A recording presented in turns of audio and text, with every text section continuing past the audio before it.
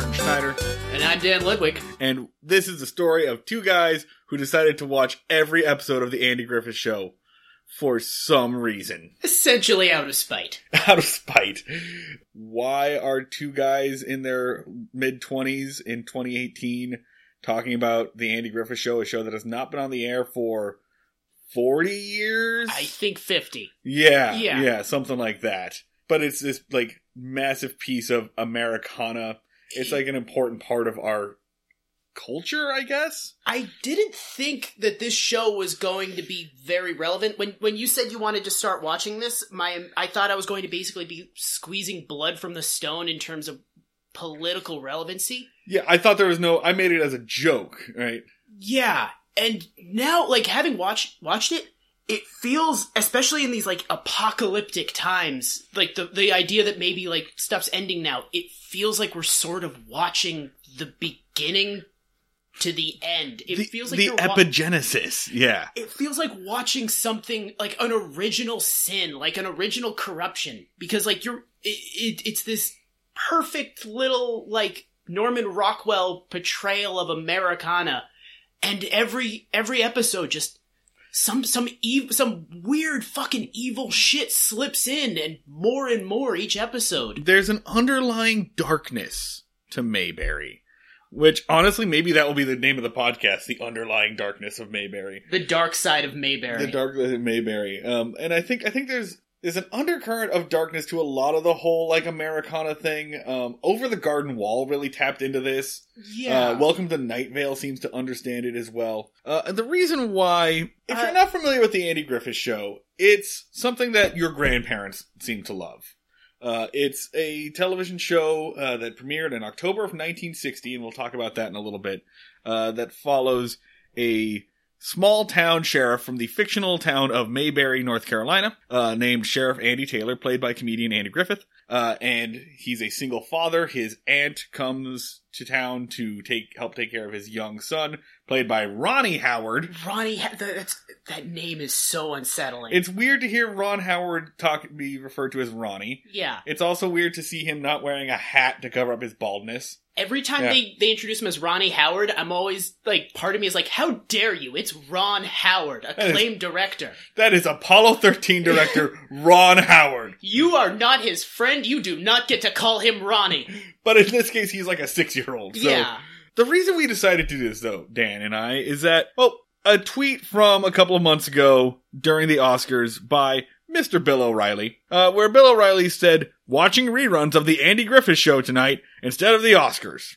PC nitwits on parade is not entertainment. Check out BillO'Reilly.com. No, I'm not going to fucking plug Bill O'Reilly. Whatever. His weird, sad podcasting phase of his post-relevancy career. Like, the YouTube channel phase of his career. Honestly, if there's any goal I have for this, I want two dudes talking about Andy Griffith to be more popular on download charts than Bill O'Reilly. That's really the goal for this. I can't believe it, but that's actually, I feel like that's a pretty low bar.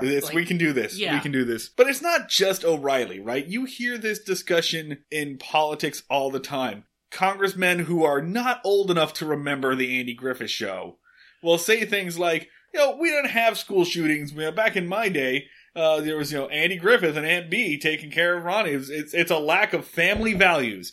And they like to point to the Andy Griffith Show as this, like, touchstone for what family values or what things should be. So I was curious, what is it about this show that makes it really the simpler times that they are longing for? Well, this fictional show. I want to talk about the gauntlet you threw down at Bill O'Reilly, because one of the reasons you wanted to do this podcast was you wanted to count each and every time that something happened on the Andy Griffith Show that Bill O'Reilly would have fucking hated. Yeah, it's true. But, in retrospect, having watched a lot of the Andy Griffith Show, I think as we go through that scene by scene, advantage O'Reilly.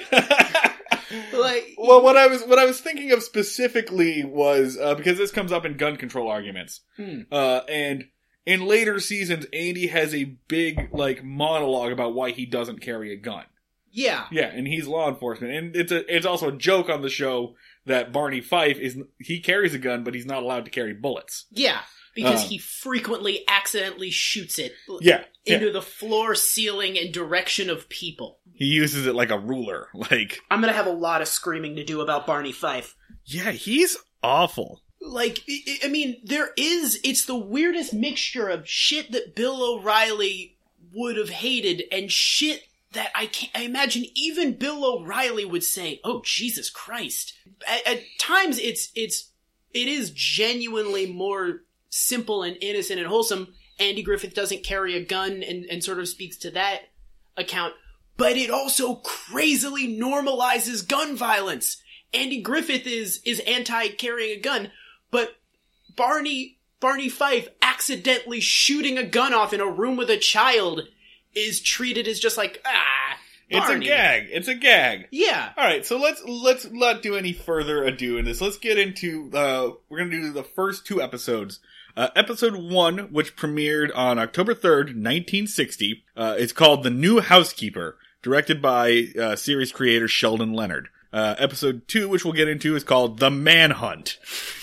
It jumps up a level so suddenly. The first one. Titles. The first one is just like the overarching conflict is Ronnie Howard is mean, and the second one is there's an escaped convict on the loose and he's taking hostages. The titles. Episode 1, The New Housekeeper. Episode 2, The Manhunt.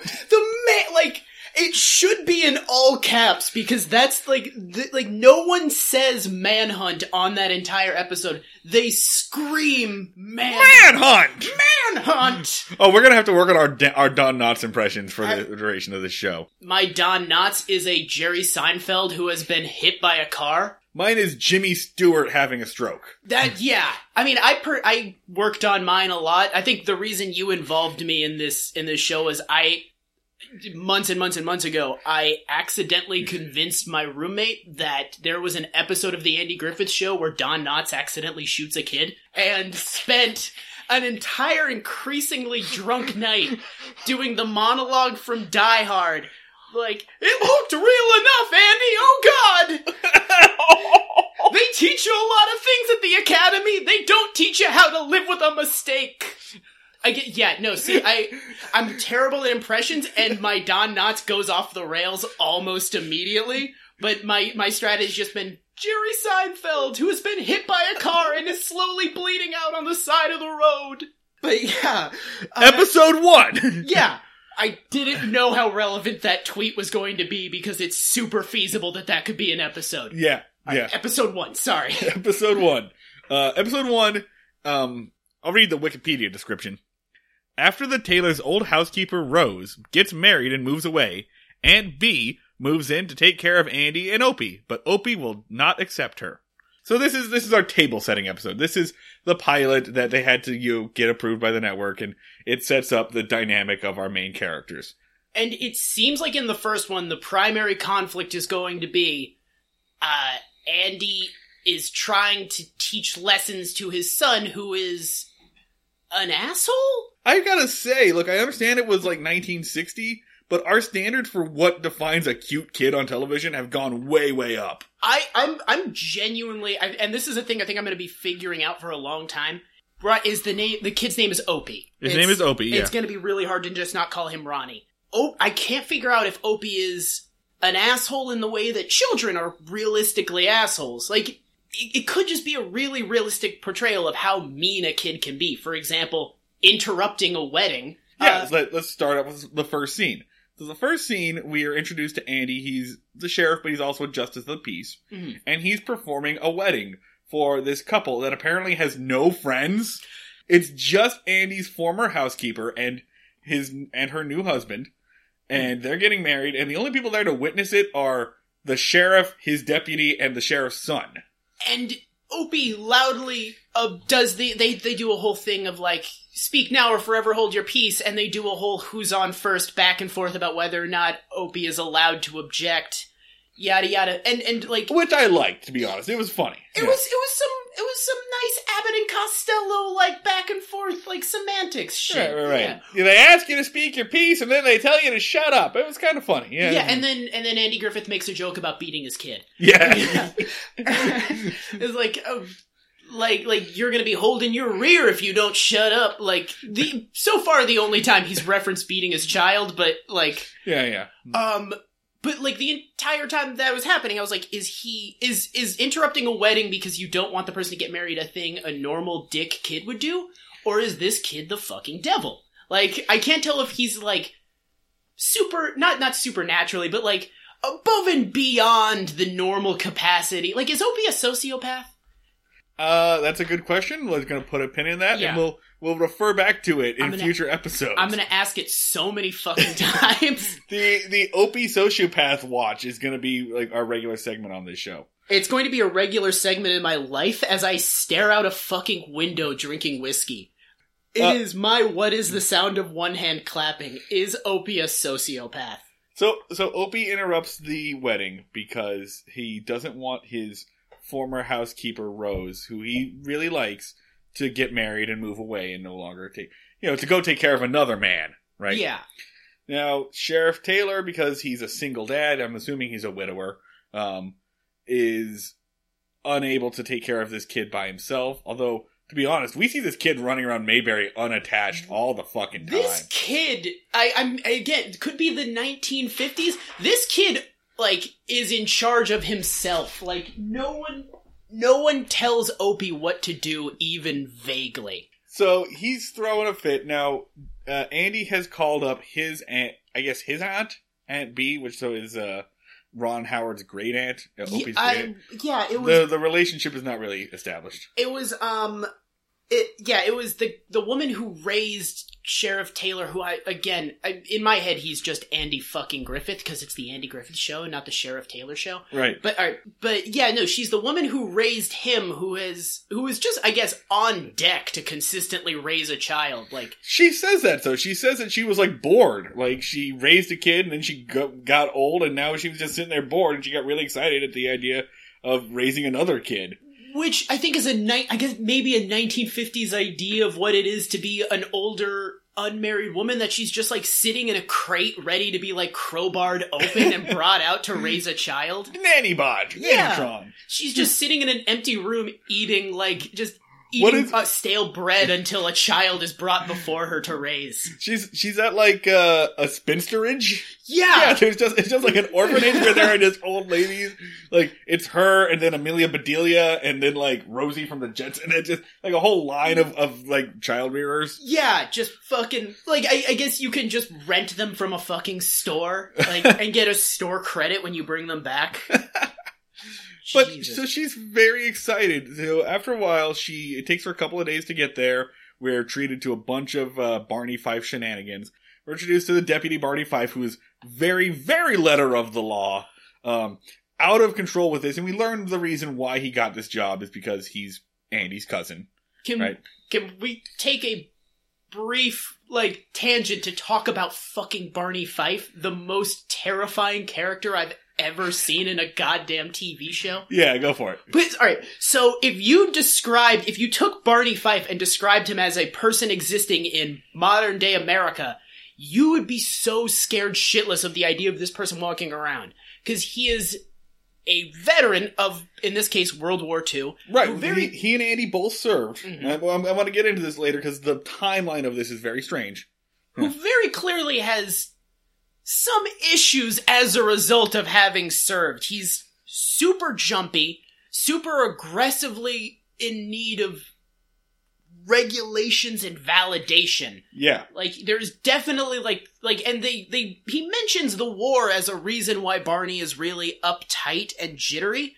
So, vague hints that Barney might have their 1950s understanding of PTSD. Yeah. Who is super, constantly waving around a firearm because that he is, as we mentioned before, not allowed to have bullets in because the sheriff is actually afraid of him shooting someone. He's that unhinged, and he often will tell you that he is unhinged and dangerous. At one point he says, when I get going, you need to be there to stop me. I'm dangerous. Yeah. And the joke of that is that this, like, meek, mild man, like meek, tiny, skinny old man is not dangerous. That's supposed to be the gag. But he very much is. He is a police officer who is constantly looking for ways to aggressively wield his authority and often bemoans how little crime there is because he doesn't get to arrest people. He's basically Nick Frost's character in Hot Fuzz. Like, where he's complaining about not getting proper action and shit. Yeah. Yeah. But also, like, he's the way that a modern day corrupt police officer views the police officer that accidentally shoots a kid. Where, like, he's like, oh, that's just Barney. You know, he's not a bad guy. Not a bad guy. He's just a little trigger happy. He accidentally shot that guy. Oh, you know Barney. He's not bad. He's the way that that wildly unqualified cops are viewed by the police officers that enable him. Like, he's sort of like the template, like, for, it's sort of back to the thing of feeling like this is where something went wrong, that, like, I think for generations, like, shitty cop behavior has just been like, oh, he's just being a Barney. Yeah, like, just a Barney Fife. Also, Sherry, and they make a joke out of this early on, not at all qualified to have his job, hired because of nepotism. He is the sheriff's cousin. Yep. Let's move forward a little bit. Mm-hmm. Aunt May gets there. Aunt B gets there. It's like muscle memory. Right. Aunt B gets there, and she's very excited to be raising another child. And she thinks it's going to be just like raising Andy, but it is not. Opie might be a sociopath? Opie's kind of a spoiled brat. Opie is constantly coming at her 24/7. Like, he is on her shit about everything that she is not able to do even a little bit. Right, which is stuff like hunting a frog or swinging a baseball bat. Yeah. Stupid kid shit. Yeah, stupid kid shit, which I get it. A kid would care about that. And so there are some jokes at Aunt B's expense. Andrew tries to show how good she is at these things. Like, no, Aunt B can swing a baseball, and hands her the bat and she holds it upside down. Yeah. Takes some fishing, and Aunt B is, like, not even got her pole in the water. You know, a couple of gags like that. But what she can do, because what a woman can do, is she can cook. And she can cook great chicken and dumplings.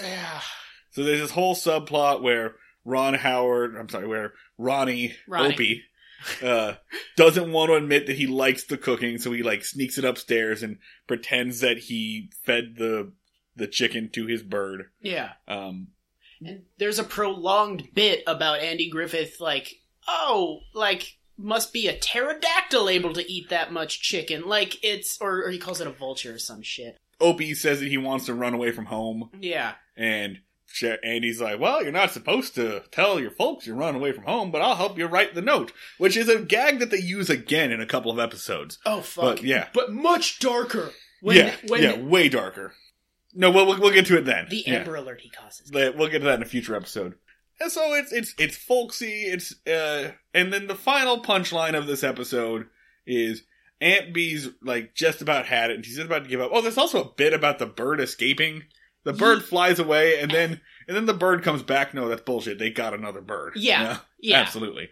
And, oh my god, I didn't realize that at the time. Oh yeah, no, they totally got a different bird. I am as dumb as that child. The final gag is that Aunt B's about to go away, but then Opie says, no, we have to keep her. What's she gonna do? She can't even catch frogs or play baseball. How can she live? We have to keep her to take care of her. And everybody gets a good laugh, and Andy plays guitar, and he plays the theme song, The Fishing Hole.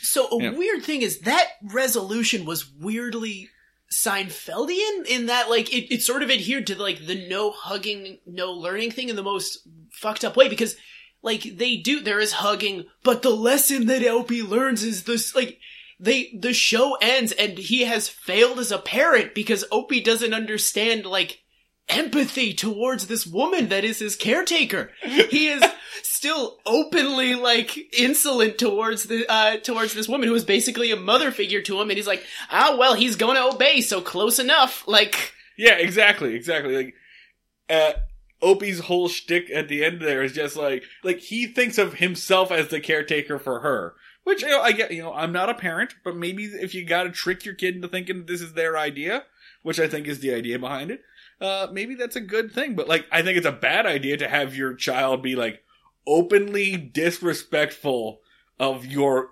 competency as a human being. Yeah, no, the child to think he's the boss of you. And again, this is a sitcom staple, right? This is not exclusive to the Andy Griffith Show. Yeah, again, it's more fucked up than than it should be for the tone. Which is a weird thing that keeps happening where it's oh, that's not super messed up for a sitcom. It's definitely super messed up for the way this sitcom is presenting it. Okay, and that's something I want to get into. Now, we're kind of rushing through the first episode because the first episode's boring. I watched the first episode and I was I'm gonna have nothing to goddamn talk about. Yeah. There's one thing, you mentioned the way that the show is presented.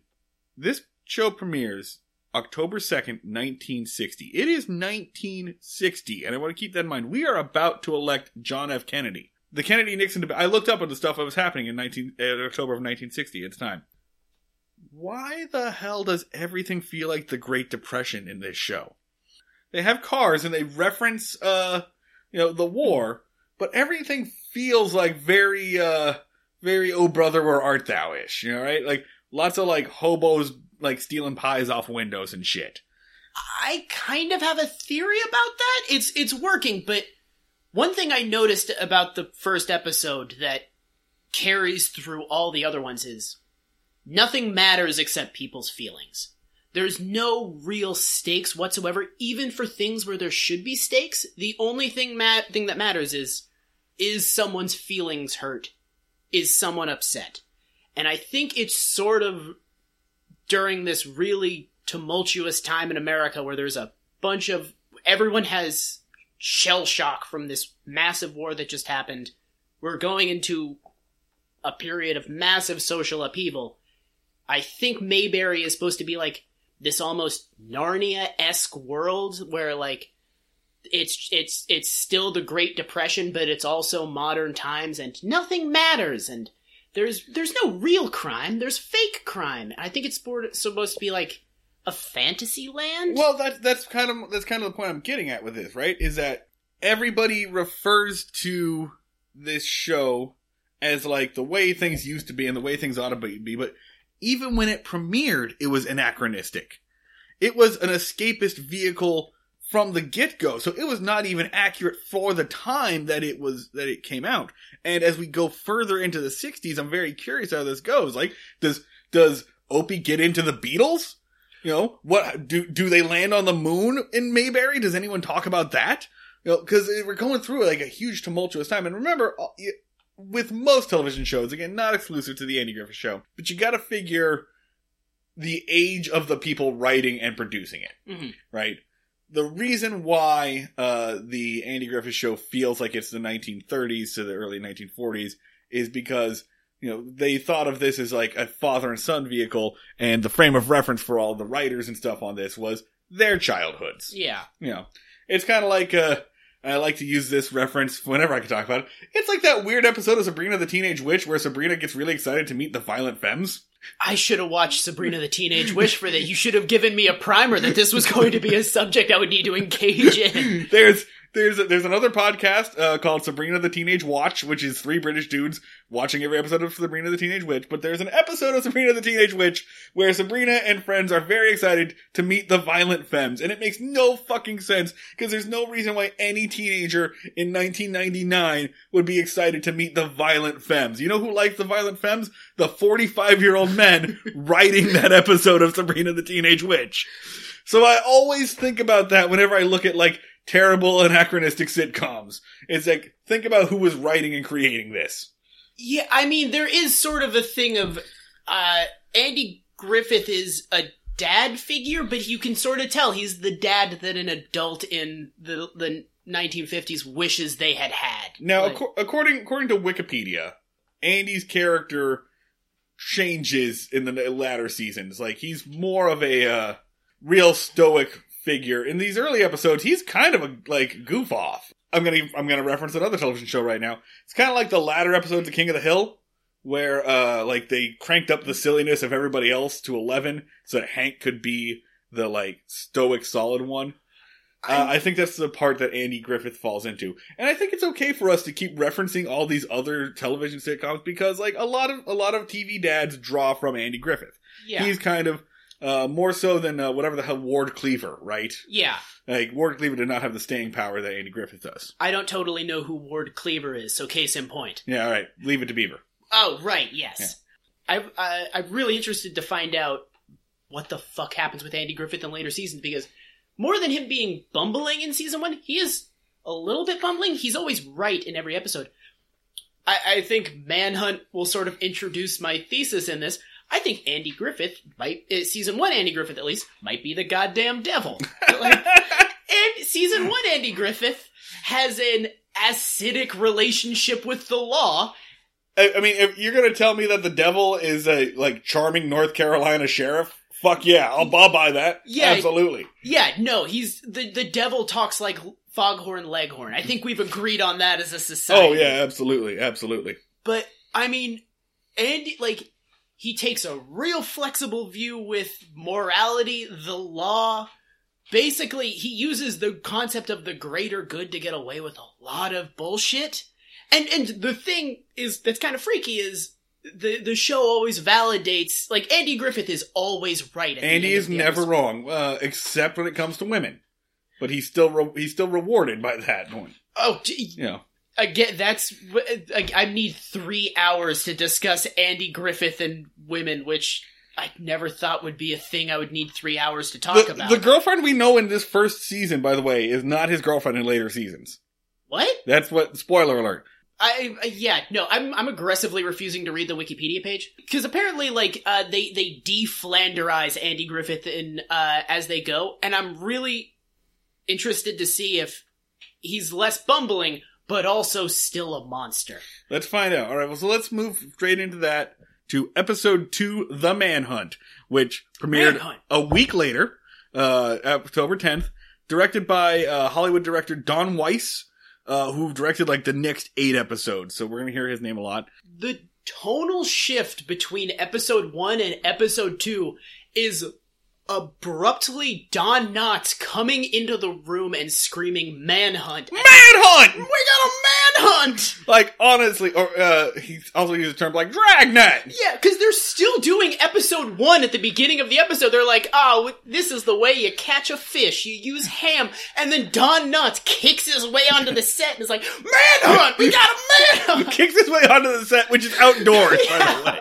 Because they're on a lake. A different show punches its way onto the show you're watching, and suddenly it's the fucking Shield, where a sheriff is breaking the law to enforce the law, and in a dangerous game of wits with an escaped criminal. And he's not getting any support by the higher-ups. Yeah! The feds who don't understand it. Yeah, so yeah, but you mentioned it, right? We should mention that because it plays into this. So, the show opens with Andy and Opie out on the lake. They're enjoying some father-son bonding. They're catching fish together using a ham sandwich. And they have to paddle back to shore very quickly, which is, like, they're only like 20 feet out. Like, they were barely out there on the lake. But they have to paddle back out real quick because the boat forms a hole. I think it should be established early on that they treat the sinking boat like a very serious issue that they could potentially get in a lot of trouble for. They are in a pond.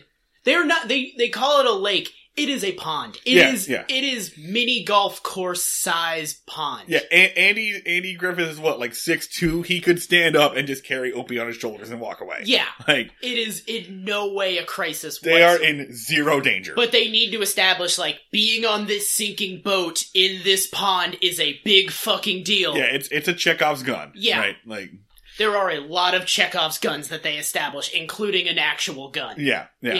So they're out on the lake, but then Barney drives up in his car, vehicle or siren still going, old timey siren, which I appreciated. and he says that a criminal escaped from prison, and the state police think he may be coming this way. Should it be the rule that we have to do a shitty Don Knotts impression every time we quote Don Knotts? Maybe? Yeah. I feel like that would get really, long. I feel like it would get really tiring to listen to after a while. We're gonna listen to this episode, see how agonizing it is to hear us do a Don Knotts impression, and make the call based off of that. That's fair. All right. It sonically may be just, like, acid upon the brain. I don't know that I can not do a Don Knotts impression. It'll be harder for me not to do it. They're gonna happen. So Don Knotts pulls up as Barney and says, "We have a manhunt." Andy, we have a manhunt. We must away. So he calls the sheriff back to his office, which is also the jail cell, right? And they kick out. This is the first time we see Otis, the town drunk, who's going to be a recurring character on the show. They say, "Otis, you gotta go." You know, he was sitting there in the drunk tank, and Otis is just like, "Oh, okay, well, good thing I gotta get out of here anyway. I gotta go to choir practice." And that's the joke, right? That the town drunk is going to choir practice. I mean, it sort of establishes the status quo of crime in Mayberry, that, like, it's almost sort of a game. Like everyone's, like, there's no hard feelings about crime in Mayberry, because they let Otis lock himself out of the jail. Like, the joke is Otis could have left any time, and they're just like, "See you next week, Otis." And, like, they have an arrangement. Like, it's a Candyland version of crime. I'm gonna keep referring to Hot Fuzz because I refer to Hot Fuzz all the time. Of course. Again, it's the same deal in Hot Fuzz, where it's a small town, so it's a joke that even the chief of police's son, who is a constable himself, they're just like, "Oh, it's fine. He'll buy everybody ice cream." Yeah. And that's his punishment for drunk driving. Yeah, no, basically. So this trope probably originates there. Of sort of non-crime as a joke, or fake crime as a joke. Sure. Yeah. So, I'm gonna keep trying to come up with a term for this. Sure. Griffith crime. So yeah, the joke is that, the town drunk reaches through the bars, he grabs the keys, he lets himself out, and they're like, "All right, cool. Because they got to clear him out of the jail, because in case they catch that criminal, because they got like 2 jail cells." And Don Knotts, and it's sort of presented as a joke, but again, it's one of those things that feels weirdly sinister, where Don Knotts is really insecure about the lack of crime in their town, and is like, "Oh, they'll judge us for the lack of crime in our town, Andy." Like, that one, I feel like I got a little bit of Don Knotts on that one. You're close. I got a piece of it. You're close. But yeah. There are 8 seasons. Let's pace ourselves. Yeah. No, it's going to be I'm going to have this refined to an artful Don Knotts by the end. Like, it'll be like we dug him up and electrocuted him back to life. So he's concerned about the lack of crime. Because he wants to, like, look big in front of these state police guys that are showing up. But yeah, because they don't want to. That's right. They don't want to let Otis go. Yeah, he's upset. Like, we can't let Otis go. He's our only prisoner. Yeah, but it's sort of like just the idea of a police officer being insecure about the lack of people he has locked up. Like, it's presented as something quaint, but at the moment, like, I saw that and a shiver went down, like, my spine. I was like, "Oh." It's gonna be the first time where I'm actually kind of happy there's no black people in Mayberry. God damn it! If there were, like, I don't know if that's going. If, like, are there going to be black people in Mayberry later on? What is Barney going to do to them? No. Oh God. Which is the real reason why, like, Bill O'Reilly really likes the idea of Mayberry. Oh. Like, yeah. Yeah. No. I think there is sort of the connection in their heads of none of these people are going to say it out loud, but in Bill O'Reilly's fucking head, like, he's like, "Look at this town with no black people and no crime." Like, yeah. So Barney's insecure, and the state police show up and to, like, consult with local law enforcement. And this is also a theme in the show, is that anybody who is not from Mayberry is a dick. Mm-hmm. Right? And they just kind of make fun of Mayberry. So they show up, they have this map that they show up. Barney and Andy are fucking amazed by the concept of magnets. Yeah. Like, they're just shocked that there's maps that are made of metal and magnets that they can stick to. There is, like, I think conservatively 3 reoccurring bits of Andy trying to figure out magnets. Like, He gets I think, 3-minute monologue on how they don't have magnets in the town. They have pins, but also they're out of pins because they used the last one for a sewing competition for, like, I don't know, whatever they're, like a church thing. Yeah. Yeah. So they're really, like, just amazed by this newfangled technology that the state police come down. The state police come down and, the officer in charge, gives out the assignments. Andy does a little bit of local policing. He points out that, all they've done is cover the main roads, and an escaped convict would probably be covering some of the side roads that we've got here in Mayberry. And that input is thrown aside, because this is again a recurring idea that people from the big city are gonna just discount anything that the small town sheriff has to say. I feel like the big city police captain, I think that's just sort of the actor that you hired whenever you needed someone to play an asshole back then. Like, I think whenever someone was a dick on the Twilight Zone, they would just be like, get me the guy who plays this captain. Well, let's take a look. Take a look at The Manhunt. Captain Barker, played by Ken Lynch. Let's take a look at Ken Lynch's other, Ken Lynch had a pretty long career. He went all the way into, like, the original Battlestar Galactica. Was on, looks like he does a lot of cop stuff. Oh, he was a regular on Gunsmoke. Yeah, I feel like when hearing his voice, it just sounds like the archetypal voice of a cop being a dick. Yeah, and he was on Bonanza. Like, this guy went on in Adam and 12. Yeah, he's the reason why because he's played every dick cop you ever saw for about 40 years. I guarantee that he played a dick cop somehow on MASH. Like, he was a military police officer who hassled Klinger. Looks like we're gonna see a lot of him. It looks like he's got at least 4 more appearances on the Andy Griffith Show, playing different characters, including an FBI agent. Hell yes. Yeah. And then there's gonna be a serial killer in Mayberry. Yeah! It's gonna be the Profiler. Manhunt 2! I want to get to the later episode where they're running out of shit. Yeah. There's gonna be a murder in Mayberry eventually, right? Because we're partway through season 1. They've gone through a lot of crimes, but fucking. All right, so the city or the state cops show up.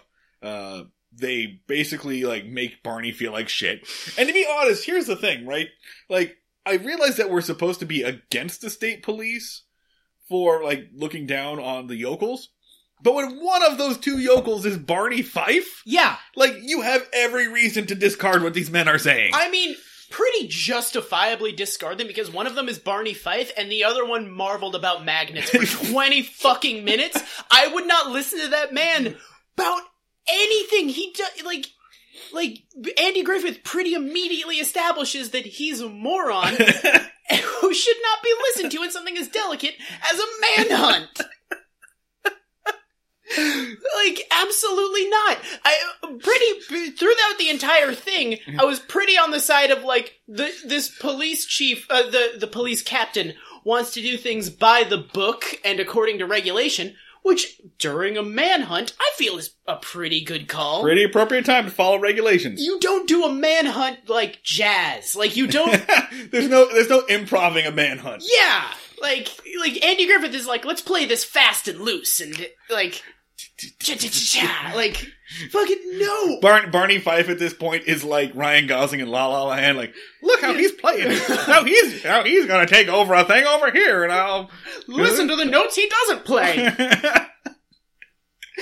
But, yeah, no, throughout the whole thing, like, the cop is a dick, and we're presented as, like he's... The cop is played by the guy who archetypally plays shithead cops. Yeah. But, like, throughout the entire thing, he's just doing his job pretty by the goddamn letter and getting frustrated with these yokels who keep taking a shit in his manhunt.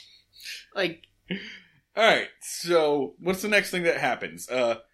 He basically leaves it to Andy and Barney, like, if you want to do the back roads, do whatever you want. No. He basically says, stay here, man the radio. At which point, Andy and Barney just kind of hang out in the station and are like, they're just saving us for the big showdown. Right. Oh, we should mention at this point that Opie has a role here. Because Opie's the one that's like, I bet my pa can catch him. My pa's the smartest lawman on the planet, right? I mean, at one point early in the episode, Opie says, you're more important than any other person in the entire world, and Andy Griffith only half talks him out of it. He's like, yeah, like, and Andy Griffith enjoys not telling his son that he's the most important person in the universe, which later bites him in the ass when the son is like, hold on, you're the most important person in the universe. Why the fuck are you getting sidelined on this manhunt? I mean, to be honest, I feel like that's a recurring theme in this, is like, Andy does something kind of dumb but well-meaning with his son, and then it bites him in the ass 10 minutes later. Andy Griffith teaches his son a super shitty lesson that his son then acts on, and Andy Griffith needs to scramble to half-solve it. Yeah, that's a recurring plot line throughout. Yeah. In fact, we'll keep track of it. Including the Amber Alert that Andy Griffith causes. Correct. We cannot... Yeah, that's going to be what episode 4, we're just going to call it the Amber Alert. We're going to build to it. Yeah. But yeah, so basically they post up and they lick their wounds and they're content to just contribute helpfully to the manhunt. And then Opie essentially comes in, like it's an Along Came the Spider thing, where Opie comes in and gets right up in Andy Griffith's ego and starts like really just turning the screws on Andy Griffith's sense of self and importance. Like, if you're at all valuable as a man and a human being, why are you not allowed in this manhunt, Pa? What sort of self-respecting adult would allow himself to not be in this manhunt? I'm strongly implying that I'll stop viewing you as a father figure if you don't catch this criminal. It's literally like Opie comes in. Everyone in this fucking show is emotionally manipulated by this toddler. And then Opie essentially leads a parade of townspeople like, come on in and call my dad a pussy. Like, yes! Like, come on in, bumpkins. Talk shit on this sheriff until he does something wildly irresponsible. This supports my theory that maybe Opie is a sociopath. Like, you know what? Point of evidence 2. You know what? Your original concept was maybe Andy Griffith is the devil? That redheaded bastard is the devil. Andy Griffith is just a man who is being tempted. I think apple does not fall far from the tree. I'm just trying to figure out who the fuck the tree is. I can't figure out who the original evil is. They're both bad people. Alright, so Dan, what do they do in response to this? So in response to this, Andy Griffith then takes a very loose stance with the law and is like, well, we can break chain of command in a dire emergency situation and go out and try to find this escaped convict ourselves. Reloads Don Knotts' gun. Right. He had previously taken all the bullets out because Don Knotts, as we mentioned earlier, accidentally discharged his weapon into the ground inches away from his son's face. Yeah. Like, Opie was an arm's length away from Don Knotts when Don Knotts' firearm went off, and then after that, Andy Griffith says, all right, give me your gun, I'm gonna reload this and send you out amongst the general populace. So they set up a roadblock on one of the roads that was being ignored by state police, right? Again, originally, not a bad idea. Sure. Yeah. They set up a roadblock. They set up a roadblock with Barney in charge. That's the bad idea. So Barney is pulling over everyone. Now, not to be fair to Barney, we were just talking about how this is a time when you should follow regulations.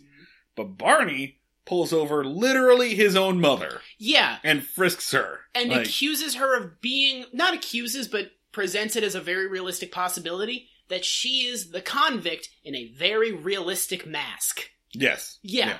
Which is also a gag that I saw on Brooklyn Nine-Nine 2 days ago. So, more things change, the more they stay the same. Yeah.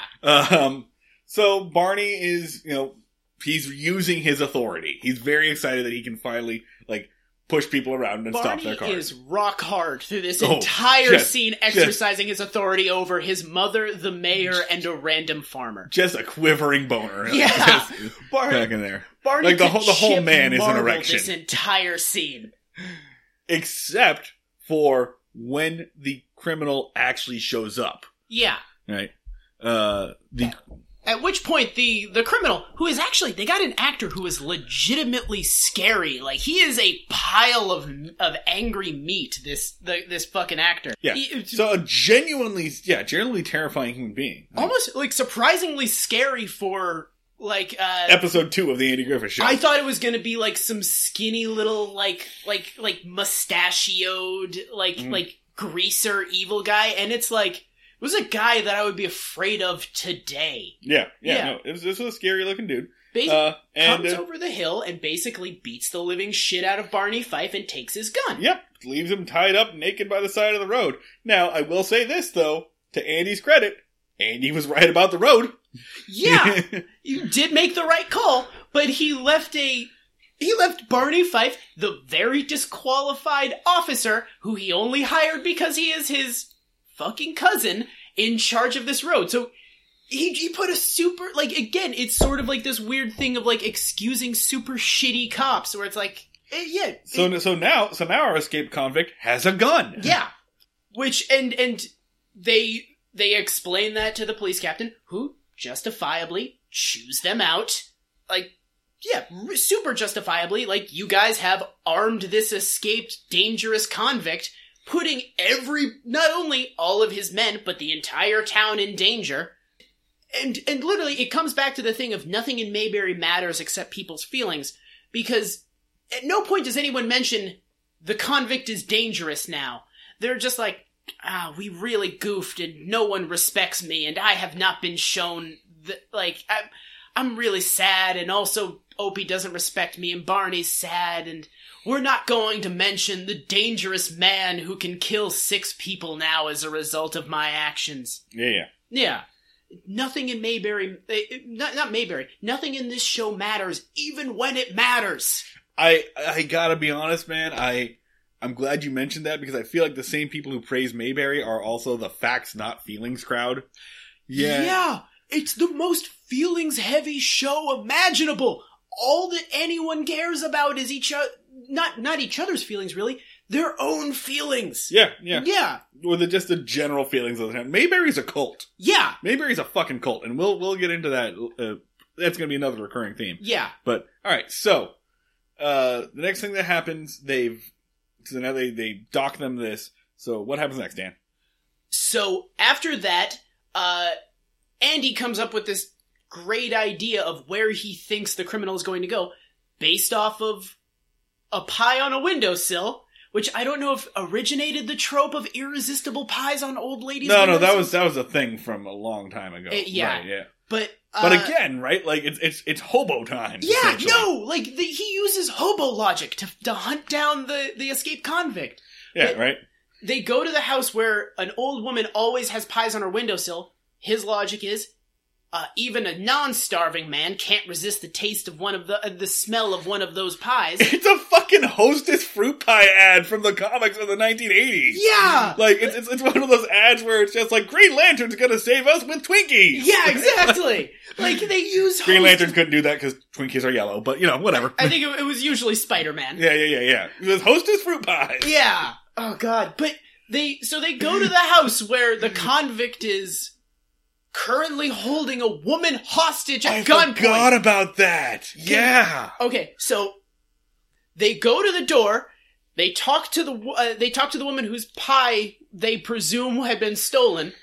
Very immediately surmise that she is being held hostage because this woman who is normally very talkative isn't very talkative. Also, her eyes are screaming the entire conversation. Right. They go... And let's go ahead and point this out. Like, this is a good scene, right? Yeah. Like that woman and that convict, they played this very well, right?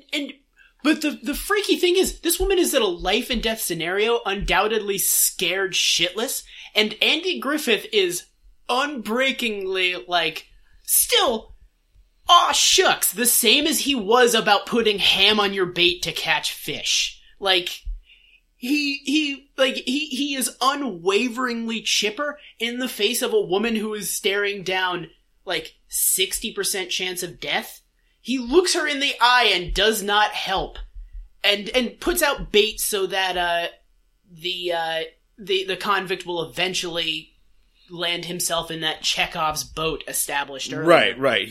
And rather than get on the radio and call back and say he's at this house, he sets up a trail of breadcrumbs leading this convict to the boat. He says something like, well, listen, whatever you do, don't tell that convict that I have a boat out on the lake. And he established, and it's a pretty good instance of sort of community-based policing and de-escalation of violence.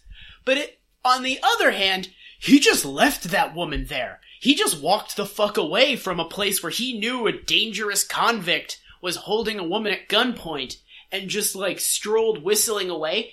He had absolutely no assurances in the fucking world that convict was not going to shoot that woman in the face before trying to steal that boat. Yeah, do they even say what this man was, in prison for? No, but it looked like it was murder. Yeah.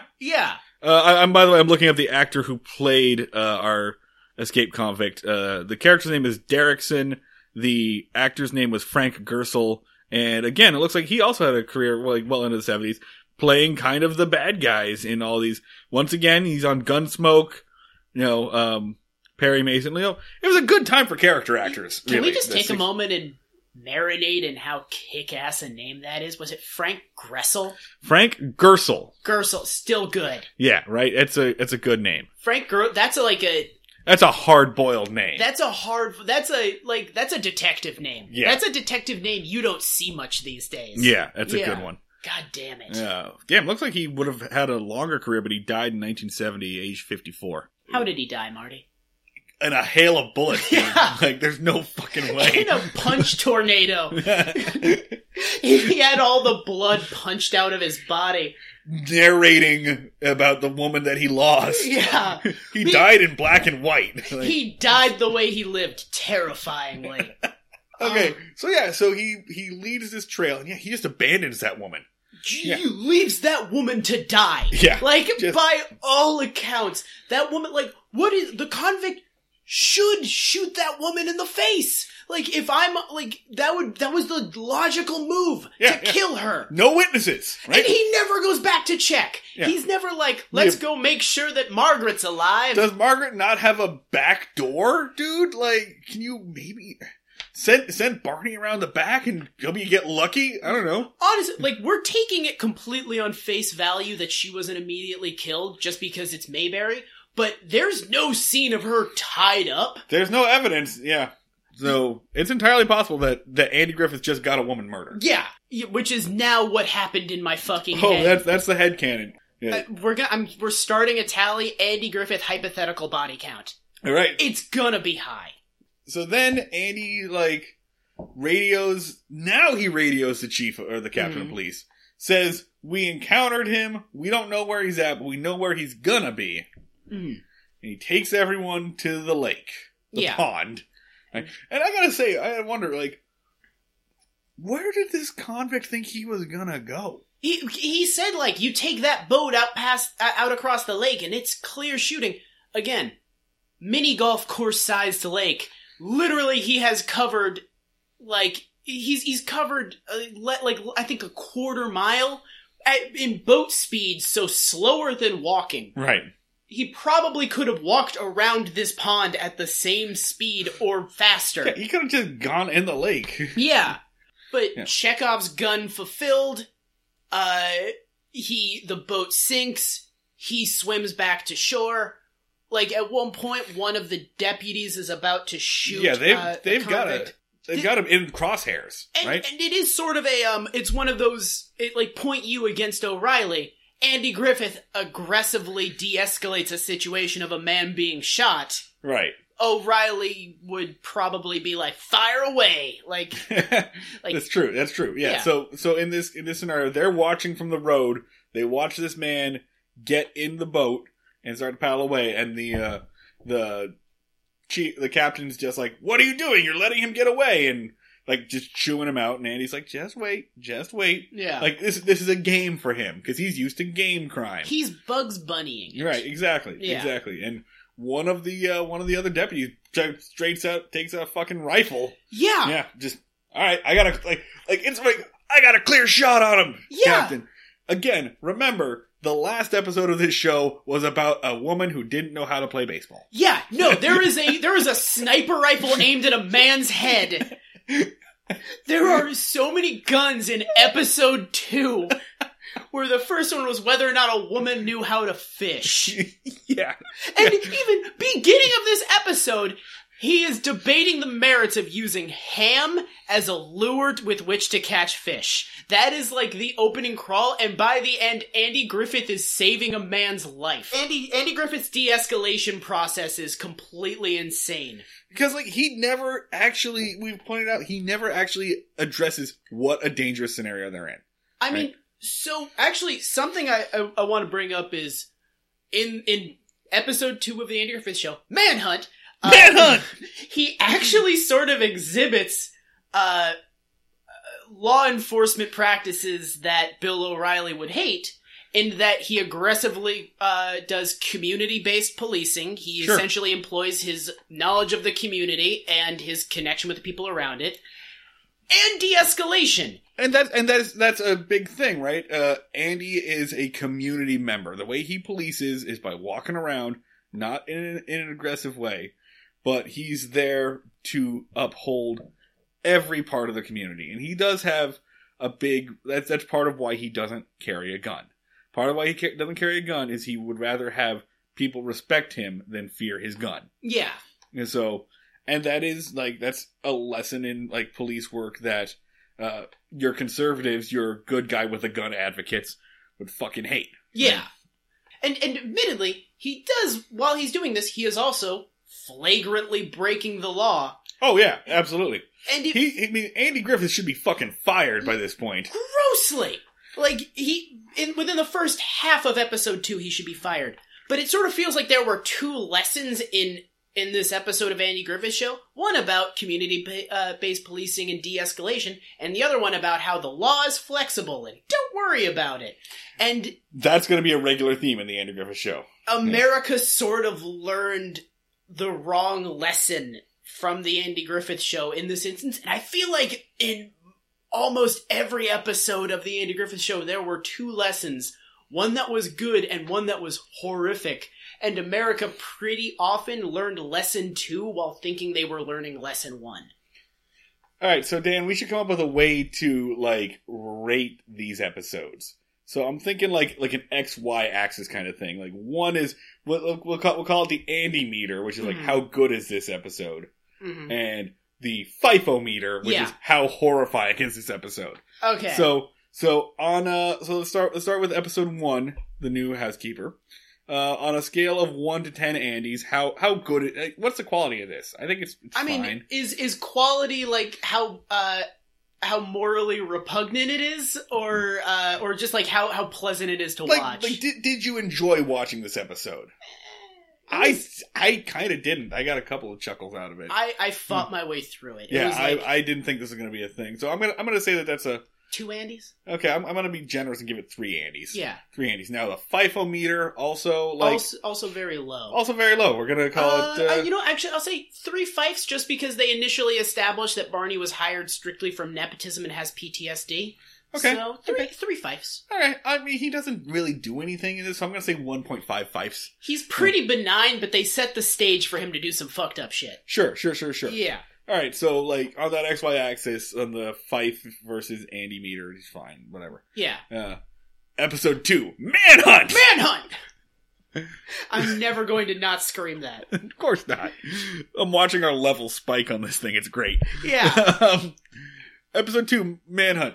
Andy meter, how good is this episode? Oh, fuck it, it's so good! It's good, it rules! I want to say 9 because later episodes are better, but it's a 9, and in terms of moral repugnancy, it's an even 5 fifes, because for every horrible thing we witness, something good, again, like some really positive police practices done by Andy Griffith. So it sort of balances out. Sure. I'll agree with you on 5 fifes. I don't know if I want to go straight up to a 9, simply because I don't know if we have a big enough sample size to really determine. But yeah, I'll say like an 8. I liked watching this episode. It's entertaining. It rules. Like, it's also just so my favorite part of this is, like, it's such an intense situation that no one is handling with any sense of intensity. No! It feels like even I think it's a reoccurring thing of people from outside Mayberry looking at people in Mayberry being like, why are you not freaking out? Yeah. Which,